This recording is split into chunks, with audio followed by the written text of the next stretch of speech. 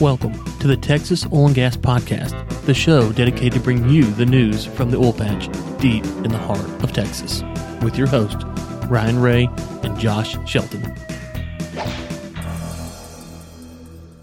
Welcome to the Texas Oil and Gas Podcast. We appreciate you tuning in to today's episode 16. I'm your host, Josh Shelton, with my friend and co-host, Ryan Ray. Ryan, how was the holidays, bud? Well, you know, Josh, some of us had to work last week on the podcast. We didn't get to go and travel the world like you did, but beyond that, it was okay. Had a good Monday and Tuesday off, but I'm sure it wasn't like your trip to Fiji or wherever it was you went. Living the dream, man. Living the dream. Well, we got a couple of interesting things this week. Before we jump into them, I wanted to remind our listeners we have a couple of jobs posted at globalenergymedia.com/jobs.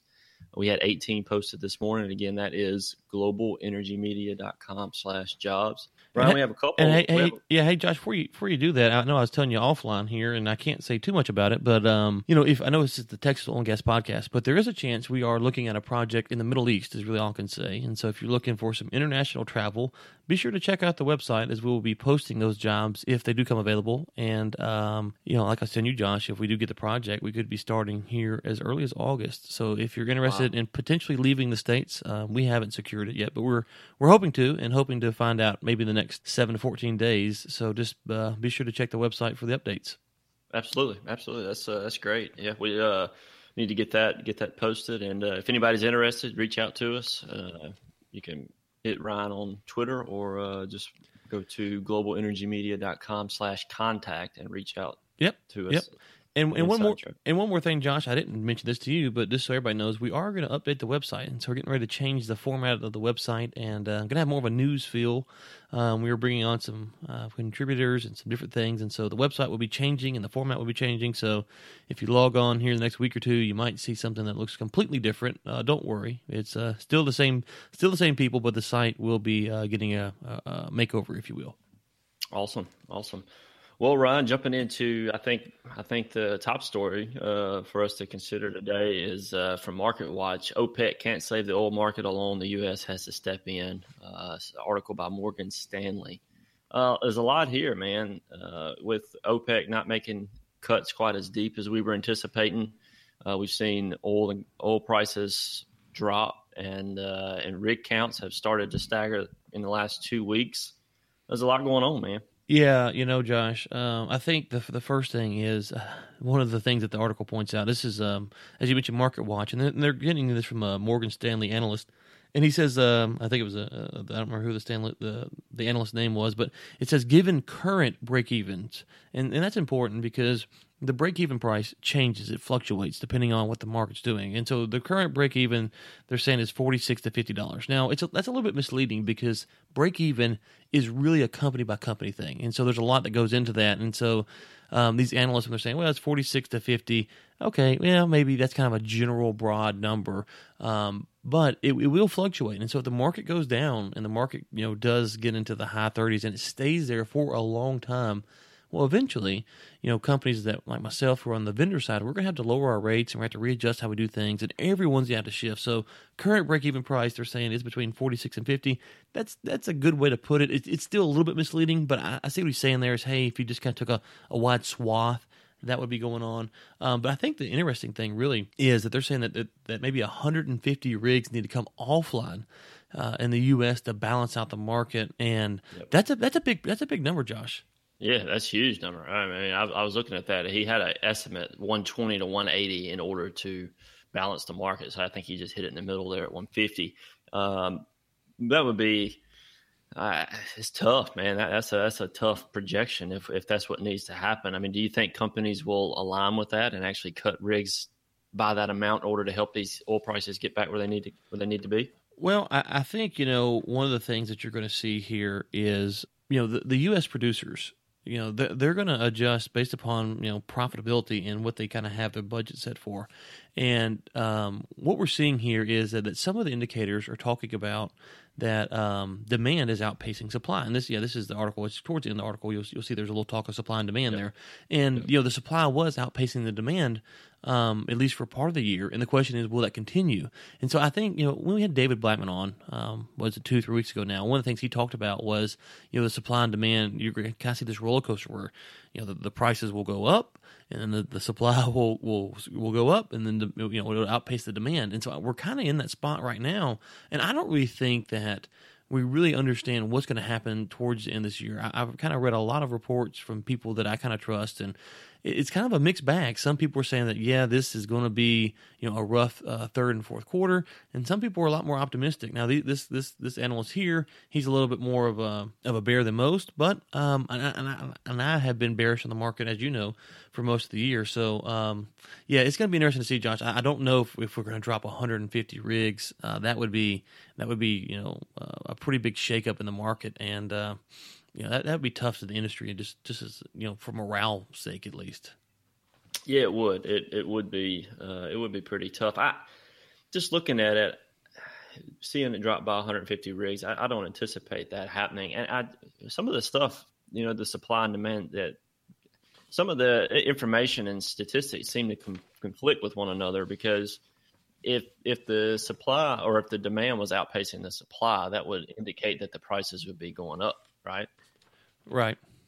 And so what I'm seeing is, I guess I can see for a short term that the demand is outpacing the supply, and that's cutting into the supply and getting it back to, I guess, healthy supplies. Right now we have way too much.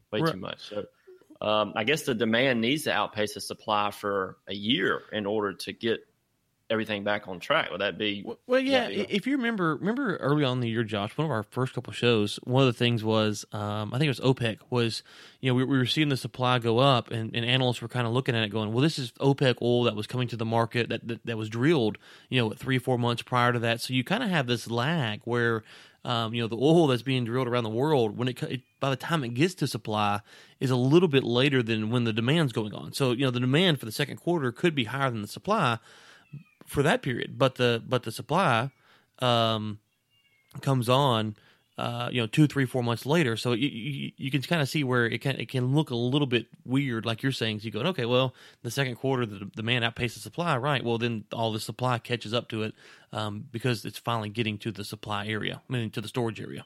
Well, before we move on, Ryan, there's one interesting thing in the article about the rig counts. Going back 24 weeks, there have been consistently gains each week in the rig count. So last week was the first decline in rig counts that we've seen in months. And then this week, as you're going to hear at the end of the show, there was another decline in rig counts. So it seems that the rig counts are finally starting to decrease. And it's kind of what he's saying in this article needs to happen in order for this supply demand to counterbalance and for the prices to restabilize. But other than that, I think the gist of the article is basically we got to stop drilling for a little while so that the prices can stabilize. And it's not just OPEC that has to do it.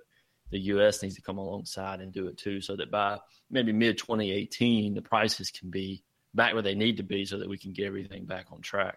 Yeah, it's gonna, I know you say quit drilling. I know what you mean. You mean slow down drilling, obviously. But that's gonna be really the thing is, how quick do the rigs fall off? And then we talked earlier about the kind of the lag in the market there. So how quick do they fall off? If 150 rigs, we come on next Friday and 150 rigs have fallen off the map, well, we're gonna see a pretty, from the investor standpoint, they're gonna be really excited. They're gonna be looking forward to they're gonna say, okay, this is what we want. The supply demand issue is gonna balance out.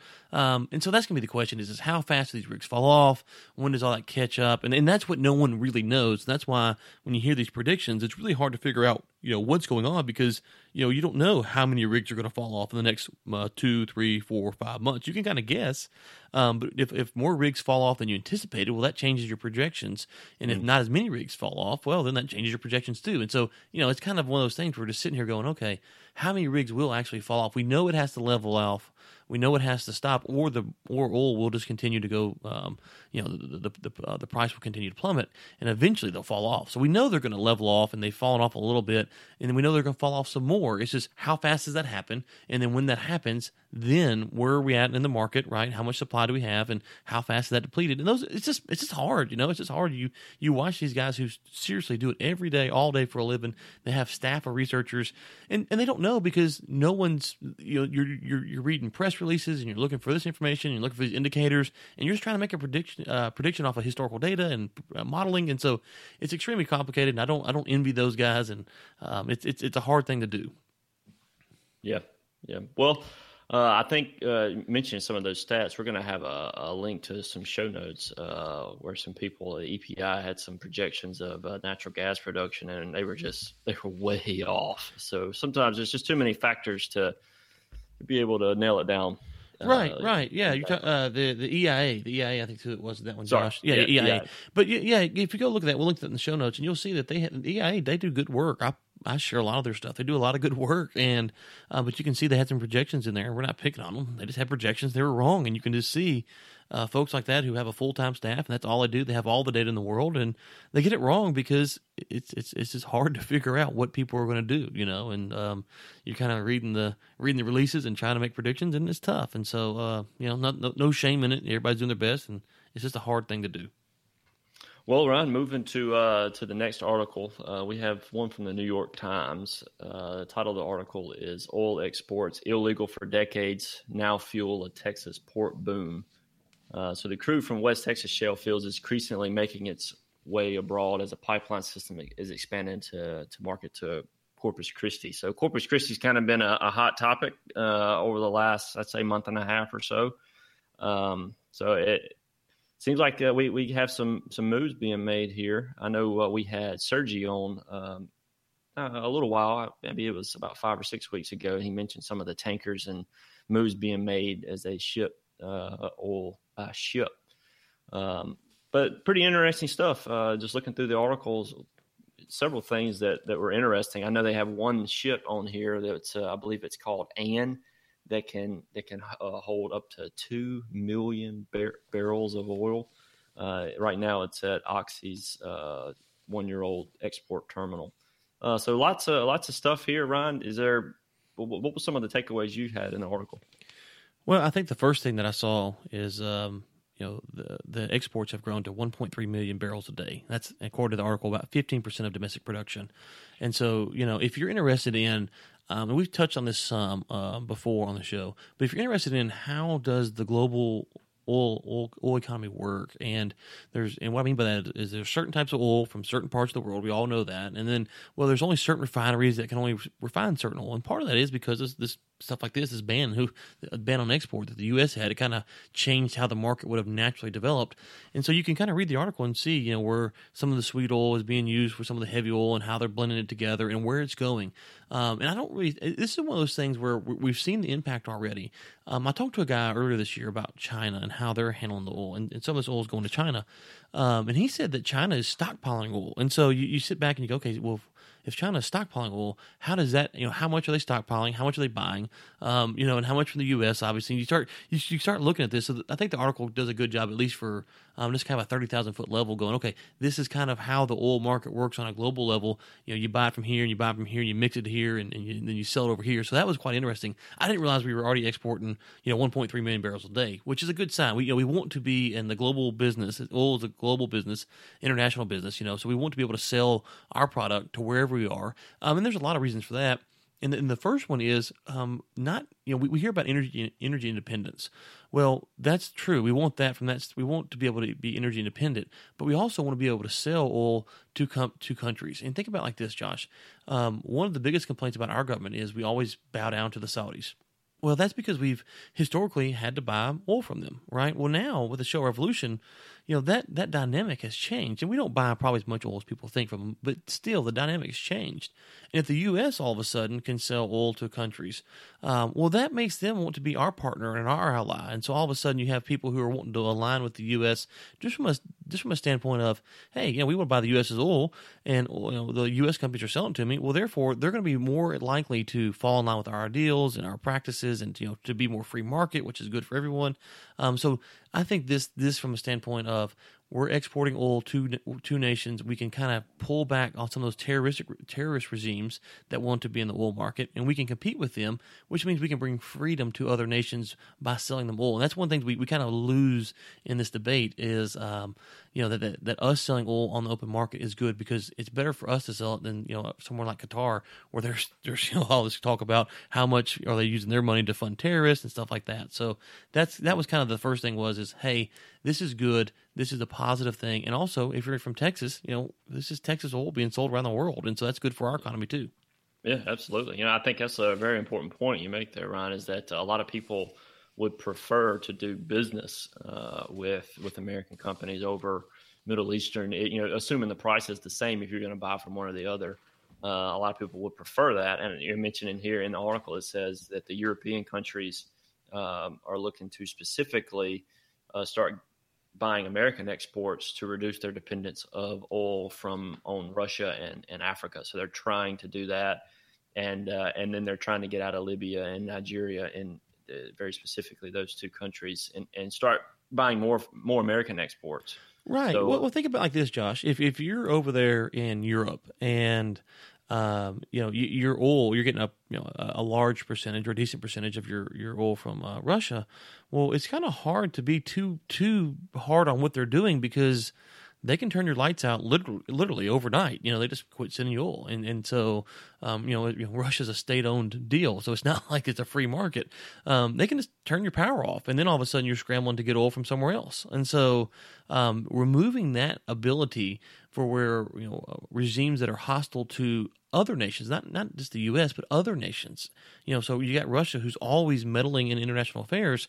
Okay, well now if you're a country in Europe, you can say, okay, I'll buy from the U.S. or I'll buy from somewhere else, and I don't have to worry about them meddling with my stuff.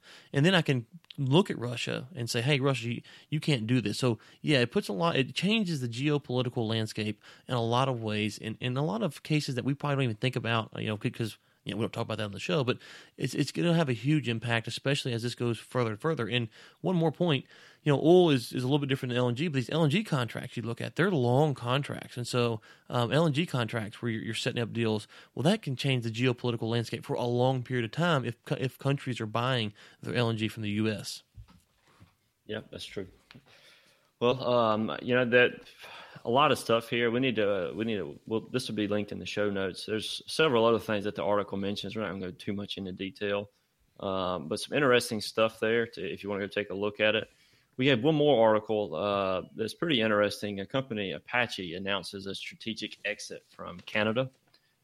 This is actually on globalenergymedia.com. It was a news release that came out where Apache is trying to, I guess, liquidate some of their capital in Canada. I believe they said they were putting about $125 million per year into their Canadian business or in Canadian oil, and they're wanting to take that money and start putting it into areas like the Permian and the Eagle Ford and some of these Texas shales.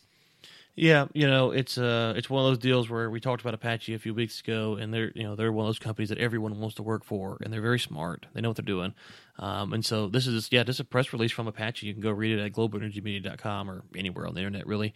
But the takeaway here, Josh, is if you've been trying to get in with Apache here in Texas, and you're like, oh man, we can't get in. Well, there might be a little hope that they might be expanding their budget because they just unloaded their Canadian assets, and they're going to have cash on hand to go and work in Texas. Now, obviously, the oil prices will play a factor into that, but regardless of whatever financial shape Apache was in, maybe a little bit tight with some of the Canadian assets, those are unloaded now, and so they are going to focus on the Permian. They're going to focus in some other areas too across the U.S. But yeah, so it's exciting if you're in Texas and you're trying to get in, or if you're working for Apache, they're going to have more cash on hand to do more things here in Texas. Yeah, I was looking at some of the has a comment here about Apache. They operate in United States, Canada, Egypt, and the United Kingdom. So they have stuff all over the place. Man. Right. Yeah. Pretty big company, and they're like we said, they're trying to, I guess, free up some capital so they can make more moves in some of these Texas markets. Amongst some others, they mentioned a few other areas they're going to be looking to upscale and do some growth. Yeah, and real quick, Josh. So let's just make a comment here. Now, Apache is a big player, but let's just use this as a case example. If you were writing this article for MarketWatch and you were the J.P. Morgan Stanley analyst, okay, and you're going, okay, here's what we know about Apache. Now, and I don't know if I don't have the timeline on when if the analyst knew about Apache or not. So I'm just making a hypothetical here, but you can see what I'm going. You're saying, okay, this is what I think. This is what Apache's plan on doing. This is what Exxon's plan on doing. This is what Oxy's plan on doing. And then all of a sudden, they sell their assets here, and you go, oh well, hold on, I wasn't expecting that. And so now I got to figure out, well, Paramount Resources that bought this in Canada, what kind of capital do they have, and what's their rig program going to be like? And so you can just see the dynamics of the market, just shift. And this isn't enough to affect the oil price on any significant level, but there's so many things that are going on that it's just very hard. And so this we talked about this earlier about why it's so hard to understand where the price will be and what the rig count will be and all of this stuff. Well, there's all these factors that are constantly moving, and tomorrow an announcement might come out that changes all of this. And so this is just one of those things that, a couple of things. One, we always like to give a business development lead. Well, here it is for Apache. But two, just to kind of think about it from this standpoint, if you're looking at these analysts going, God, why are you guys struggling so much? Well, the market's always shifting. It's always changing. So how Paramount is going to drill in Canada may be completely how Apache was going to drill in the Permian may change now just because of the fact that they unload these Canadian assets. And if you didn't have that built into your model, well, you might be adding on 5, 10, 15 more rigs or whatever Apache's going to look to do, and you didn't expect that. And so that could completely change how you had projected, the prices towards the end of the year. Yep. Yeah, that's true. I mean, there's just some things you can't anticipate. There are unforeseen factors that are going to come up, and so you got to bear with some of these guys. Like you said, they do a lot of good work. I mean, they're right a lot of times, but sometimes things come up. There's just no way for us to anticipate that they're going to drastically affect the numbers and outcomes and where oil prices end up. Well, we like talking about OPEC because OPEC puts out numbers on what they're going to drill. And so you can take, okay, here's 12 nations and here's what their production is going to be. Okay, well, that's not how it is in the U.S., right? Because the U.S., you've got all these companies, some publicly traded, some privately owned, and they're all doing their own thing. And so you just can't make the same type of understanding of what's going to be produced because, well, first off, the well types are different. We're a lot of horizontal fracking wells, and they got more conventional stuff. But secondly, OPEC says that we're going to produce this much type of oil. Now, whether that's true or not, that's a whole different discussion. But at least you could say we anticipate OPEC to do this.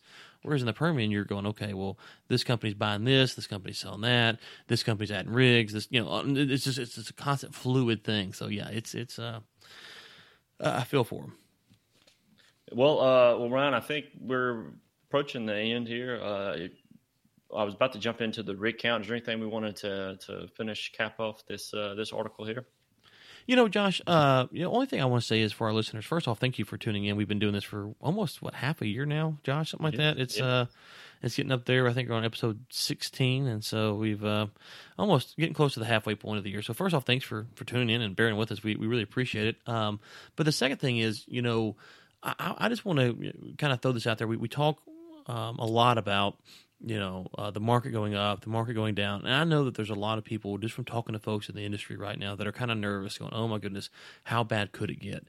And I guess I just want to kind of encourage everyone to say, in the oil and gas market, it is going to go up, it is going to go down, but we need to kind of be focused on making sure that we are putting ourselves in the best position to go through the downturn. And so how do we do that? One, we're networking. We're staying in touch with people who are in the know at different companies to kind of hear what's going on. But two, and this is what gets lost a lot of the times, is we want to make ourselves as valuable as humanly possible to our current employer. And I know in today's market, we see a lot about, what's my job description? I want to do my job description, and don't ask me to get outside of that. Well, in the oil and gas economy right now, especially if it does kind of go worse than what we're thinking, being an asset to your company is the best way to create stability for you and your family. So I just want to encourage people, make sure you're networking and be an asset where you're at. Even if you do get laid off and you are an asset, guess what? That company will give you a good recommendation when you go put in a job for a job somewhere else. So just want to encourage folks, don't be too doom and gloom. We're talking about all this economy going up and down, but make sure you're networking and be an asset to where you're at. Yeah, that's great, man. That's great. I can definitely feel the tension in the market. As I talk with folks, and it's tough. It's great advice. Well, moving to the rig count, we like I mentioned earlier in the first article, the rig count dropped for the first time in 24 weeks last week, and it is down by a single rig, by one rig. It dropped again this week. Nothing major, it's just a single rig. So we're down to 940 in the country. Texas is at 461.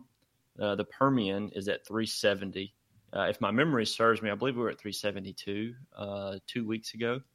And then the Eagle Ford is at 84, which I think is the same. So there's your rig count from the Baker Hughes. Ryan, any events, anything we want to remind folks of before we? Yeah, we will have some events that I will be linking to at globalenergymedia.com here in the next week or two. We're working on going on the road, and I think I got a conference in San Antonio I'm going to do. Also, we had the folks on from Talk Texas Oil last week, and so if you're going to be in Abilene on the 19th of July, I'll be out there at the E3 Summit. Would love to meet with you there. Also, the Jackie Daly Show and some others will be out there, so that'll be a good event. And so, we got a lot going on, Josh, and some events. Hopefully, we'll have a updated web part of the website. That's one thing we want to do is put out, where the events are, where people could find them, and how they can register, and give people information because, tracking down all that stuff can be a pain. And so, we'd like to put that in at least a centralized location on our website. Yeah. Yep. All right, man. Well, I think that wraps it up for us. Well, Josh, it was good for you to join us again this Friday. Maybe we can get you on back-to-back weeks here next Friday. That would be nice to kind of get you as a regular on. We appreciate you coming on the show today as a contributor. It was good to see you back. And to our listeners, thanks again for tuning in. And until next time, keep climbing.